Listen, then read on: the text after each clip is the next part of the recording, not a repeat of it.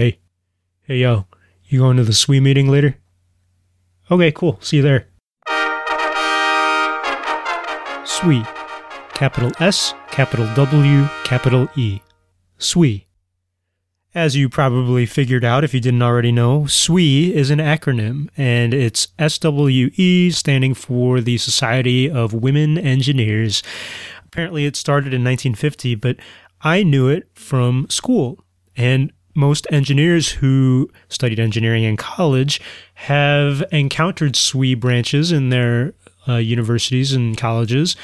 My friend would always call it S.W.E, and I like this acronym almost because of the pronunciation and no other reasons. But I'm just kidding. It's actually a great organization. A lot of people got involved with it, men and women, when I was an undergrad, and you can still get involved as a professional engineer or working engineer. They do cool stuff.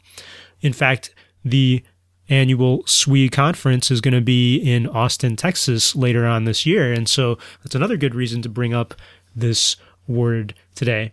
Now, this word of the day may be S.W.E. I am using it loosely because it is really an acronym and it's a set of words, but I can do whatever I want in this podcast. Now you know, if you ever hear S.W.E, it's not just a fun, expletive-sounding thing that you say when you're going down a roller coaster. It's also an awesome professional organization for engineers. That's the word of the day, S.W.E. I'm Pius Wong. I'm an engineer who has a consulting education company called Pios Labs, and it's also a studio that produces this podcast and the K-12 Engineering Education Podcast.